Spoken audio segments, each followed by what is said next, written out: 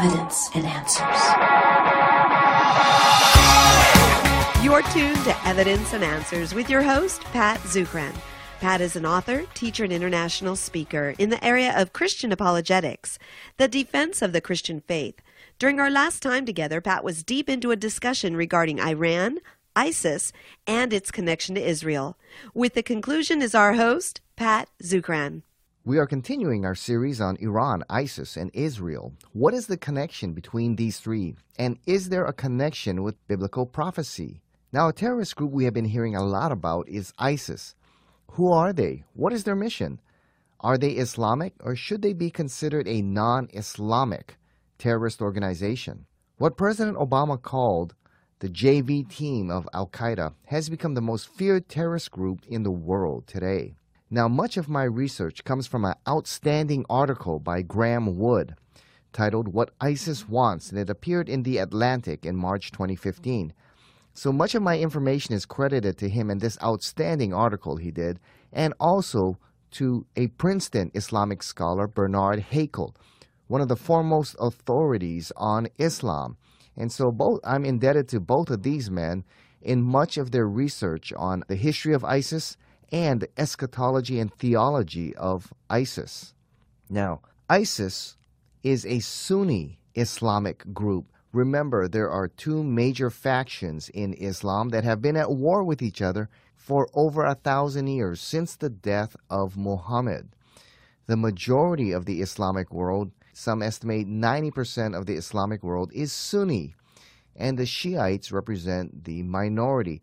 Most of the Shiites are there in Iran and Iraq and Afghanistan as well. ISIS is a Sunni Islamic group. Iran and Iraq are dominated by the Shiites. And so the Sunnis consider the Shiites heretics. And so what's one of the groups thwarting Iran's plans to influence and dominate the nation of Iraq is the Sunni Islamic group ISIS that stands there in opposition to the Shiites and to the nation of Iran. Now, it is estimated that there may be as much as 11 million followers in ISIS, not only in the Middle East, but worldwide. Now, where does ISIS come from? Well, here's a brief history of this group. ISIS stands for the Islamic State in Iraq and Syria. That's what ISIS stands for. Now, a brief history of this group. They originated in 1999 as part of Al-Qaeda in Iraq. Al-Qaeda in Iraq, if you remember, was led by Abu Musab al-Zarqawi. He was killed in 2006 as the result of an airstrike. The leadership then went to Abu Bakr al-Baghdadi. Now, originally, ISIS was an Al-Qaeda affiliate, but there was a power struggle with Al-Qaeda leader Ayman al-Zawahiri, and Al-Qaeda eventually cut all ties with ISIS after this. Al-Qaeda in Iraq began expanding its territory into Syria during the conflict that arose in 2011. Now, in 2013, al-Baghdadi, the leader of the group, renamed the group to ISIS, the Islamic State of Iraq and Syria, or as some call it, ISIL, the Islamic State of Iraq and Levant. In July of 2014, al-Baghdadi, in the Great Mosque of Al-Nuri in Mosul, Iraq, you may recognize that name, it was a prominent city during the Iraq War, but in Mosul, Iraq, he claimed the title of Caliph, or the leader of the Islamic world, and now seeks the allegiance of all Muslims all over the world. Since his claim, Muslims from around the world have been joining ISIS in an unprecedented pace. So today, the followers number approximately 8 million. Now, ISIS is a millenarian organization or apocalyptic kind of organization, and to understand its mission and their goals, you must understand a little bit of its eschatology. Now, ISIS believes that before the Mahdi, or the Islamic Messiah, arises, the armies of Rome, or the powers of the West, will gather to meet the armies of Islam in northern Syria in a place called Dabiq, near Aleppo. Now, you may recognize the name Dabiq because there's been some serious battles going on over there. But there in the plains of Dabiq, the Crusader armies of the West will suffer a catastrophic defeat. So although the plains of Dabiq do not have any strategic importance, ISIS fought fiercely to capture this land, and there was a wild celebration in the fall of 2014 when ISIS took control of the plains near Dabiq. Now, with the control of Dabiq, the Islamic State awaits the arrival of the enemy army there. The armies of the West, or the armies of Rome, the Crusader armies of the West, will arise and gather there in the plains of Dabiq. And ISIS believes that they will be defeated, and the defeat of the Western powers will initiate the countdown to the Islamic apocalypse. A mass executioner in November of 2014, in a video showing the gruesome severed head of Peter Kasig, the aid worker who'd been held captive for more than a year there, stated, "Here we are, burying the first American crusader in Dabiq, eagerly waiting for the remainder of your armies to arrive." Through actions like these, ISIS hopes to entice the U.S. and her allies to gather for war there on Dabiq, and the countdown to the Islamic apocalypse shall begin. Now, ISIS believes that after its battle in Dabiq, the caliphate, or the leader of Islam, the caliphate rule will expand and take Istanbul, the capital city of Turkey.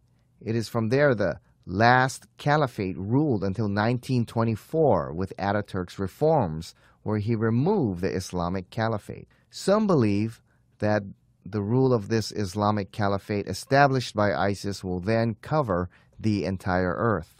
Well, shortly after this battle, an antichrist figure known as the Dajjal will come from Khorasan, a region of eastern Iran, and kill a vast number of the caliphate's fighters until just 5,000 remain. The Islamic army that remains will retreat to the city of Jerusalem, where they will take their final stand. And just as the Dajjal prepares to finish them off, the Muslim Jesus will return to earth, spear the Dajjal, and lead the Muslim armies to victory. That is a brief overview of ISIS eschatology and what drives them to do the kind of things that they do. Now, the mission of ISIS is this: to restore pure Islam and Sharia law to the nations of Islam and eventually to the world.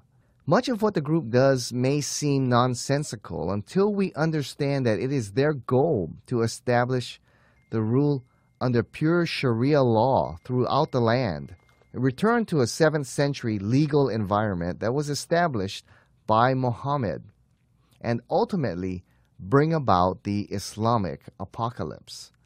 ISIS views themselves as a reform movement called to restore the true teachings and practice of Islam as taught and practiced by Muhammad and his early followers. ISIS believes that today the majority of the Muslim nations have compromised their religion in order to gain acceptance by the West. ISIS believes that in the early 20th century, the Western powers denounced the practices of Sharia law practiced in many of the Muslim countries. Many countries like Turkey then abolished Sharia law in order to gain acceptance from the West. ISIS views the Islam practiced by the majority of Muslims then is not true Islam, but an apostate form of Islam. And it is their mission and calling from Allah to restore the true teachings and practices of Islam. That is why ISIS also persecutes and kills Muslims. Many wonder about that, but it is because they view many Muslims as apostates, men who have compromised the teachings and practices of Islam as taught literally in the Quran and practiced by Muhammad and his early followers. Now, is ISIS an Islamic group? Many Muslims denounce ISIS as a non-Islamic group that teaches a perverted or twisted form of Islam, or more of a terrorist organization that tries to use a twisted form of Islam to support its case. Many mainstream Muslim organizations have stated that the Islamic State is un-Islamic. However, many Muslim scholars respond saying that ISIS is indeed an Islamic group driven by Islamic teaching and theology. Graham Wood, the man who wrote the article in The Atlantic magazine, states this: "The reality is that the Islamic State is Islamic, very Islamic. Yes, it has attracted psychopaths and adventure seekers drawn largely from the disaffected populations of the Middle East and Europe.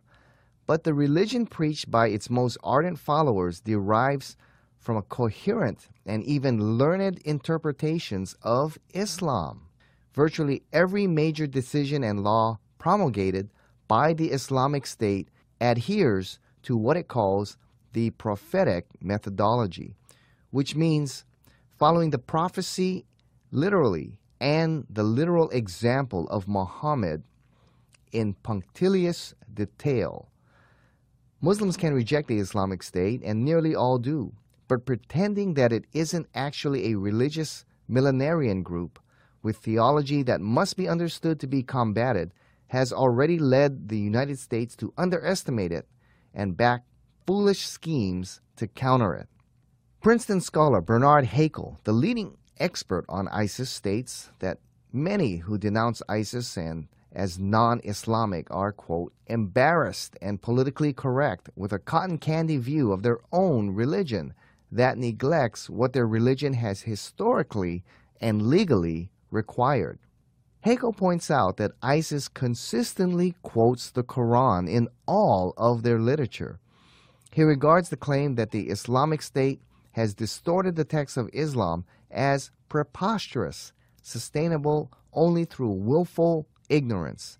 The texts ISIS quotes are those shared by all Sunni Muslims, not just the Islamic State. And these guys have just as much legitimacy as anyone else. So although many in the Muslim world try to denounce ISIS as non-Islamic, they are indeed driven by a strict literal interpretation of the Quran, and they seek to copy Muhammad literally in every way. So they are definitely an Islamic group driven by the teachings of Muhammad and the historical example of Muhammad. Now, Muslims who know the history of Islam will readily acknowledge that Muhammad was a warrior, and his earliest conquests involved beheadings of enemies, raping of women, assassinations, crucifixion of enemies, and slavery.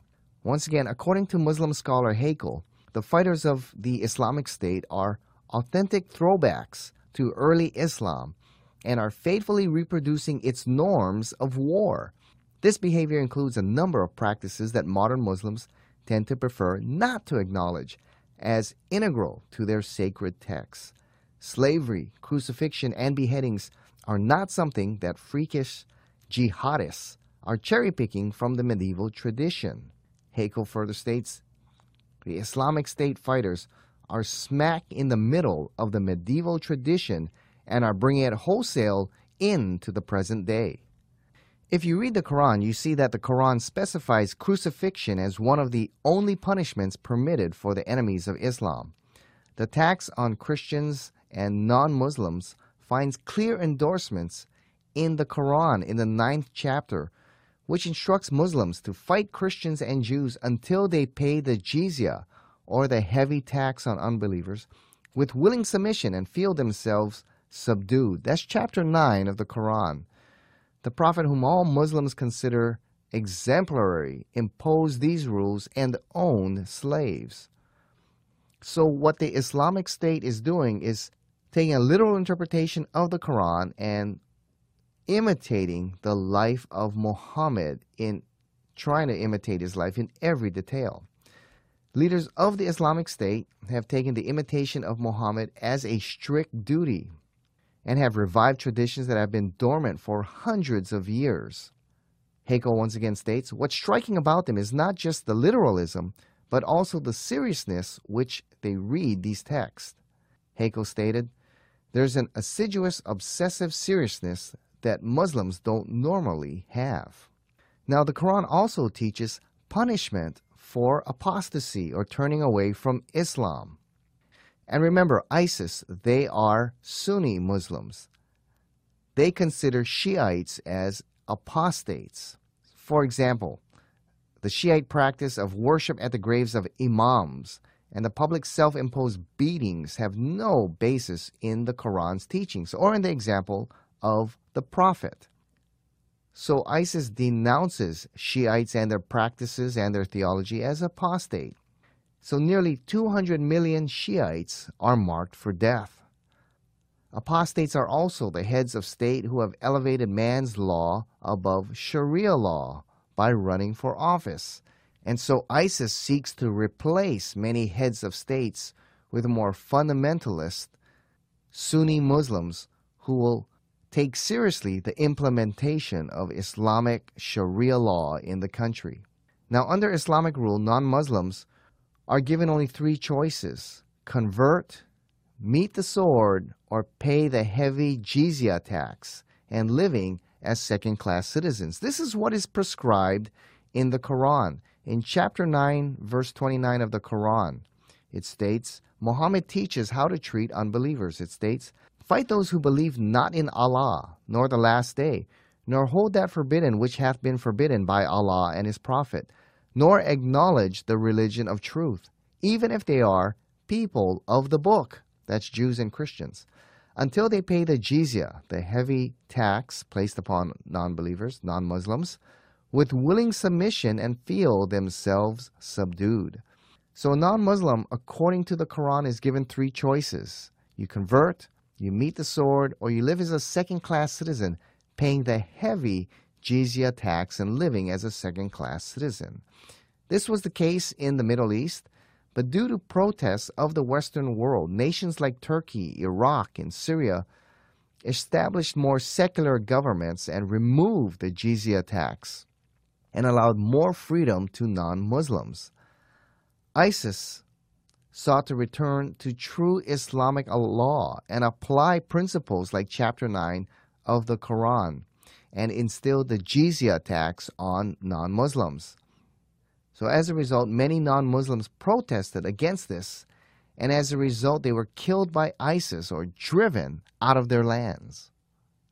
So ISIS sees themselves as a reform movement to bring Islam back to a more literal interpretation of the Quran and a stricter following of the life and example of Muhammad. That's how they see themselves. And although they have been denounced by many organizations as un-Islamic, it is indeed the teachings of the Quran and the example of Muhammad that shapes their theology, which is the basis of many of their actions, which they are carrying out to this day. Well, how should we respond to this group, ISIS? Well, first, we must acknowledge this is indeed an Islamic group, driven by their desire to instill Sharia law in their lands and instigate a war with the United States and the West and Israel to hasten the return of the Mahdi, or Islam's long-awaited Messiah. We have to acknowledge that in order to understand what drives their agenda. And until we're willing to acknowledge that, we're going to have great difficulty in really dealing with this organization because they're driven by such an ideology. Second, understand that this is not a group that can be negotiated with. Their goal is the destruction of the United States, Israel, and the Crusader armies of the West. And they believe by instigating a war with the West, that will hasten the return of the Mahdi. And so this is not a group with this kind of ideology and eschatology, one that can be negotiated with. They want to bring Sharia law and the caliphate not only to their lands but to the world. So this is not a group you negotiate with. You must deal with them with force. They must be defeated militarily.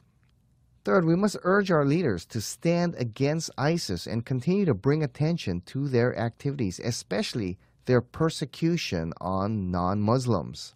And finally, we must not only defeat them militarily, we must also defeat them ideologically. We have to expose their false ideas and defeat the group ideologically with the truth of the gospel of Jesus Christ.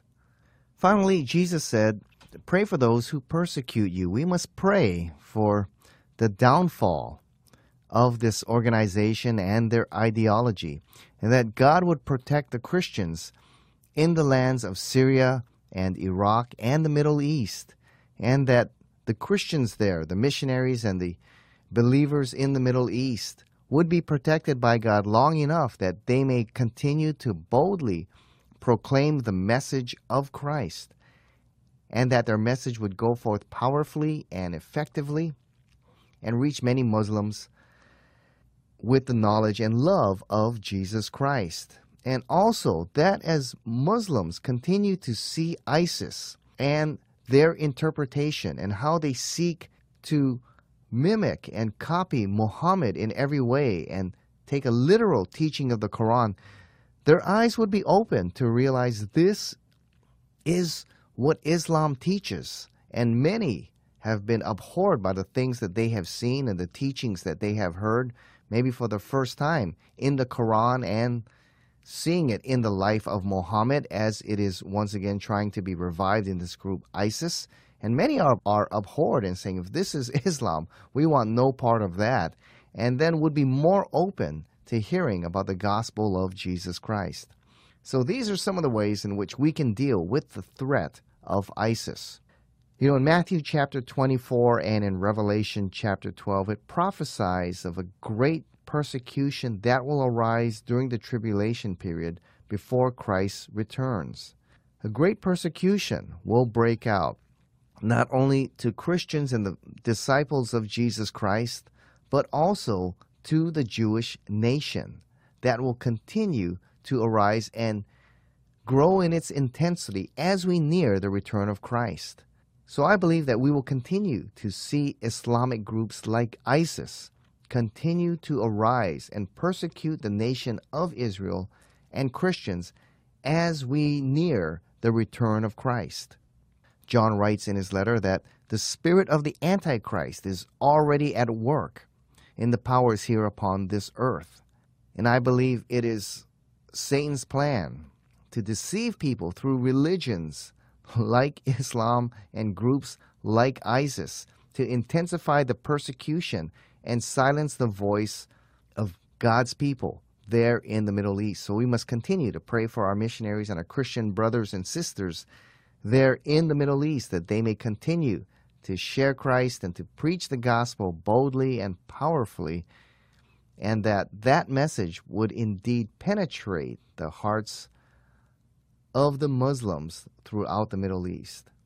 If you want more information on ISIS, feel free to go to our website, evidenceandanswers.org, where you can look at my articles and see more about the life of Muhammad and understand the religion of Islam, the teachings of Muhammad, and the life that he led in several of my articles there. And also, if you want to understand more about ISIS, I recommend that you look at the outstanding article in the Atlantic magazine by Graham Wood. Much of my information on ISIS comes from Graham Wood and Princeton Islamic scholar Bernard Haeckel.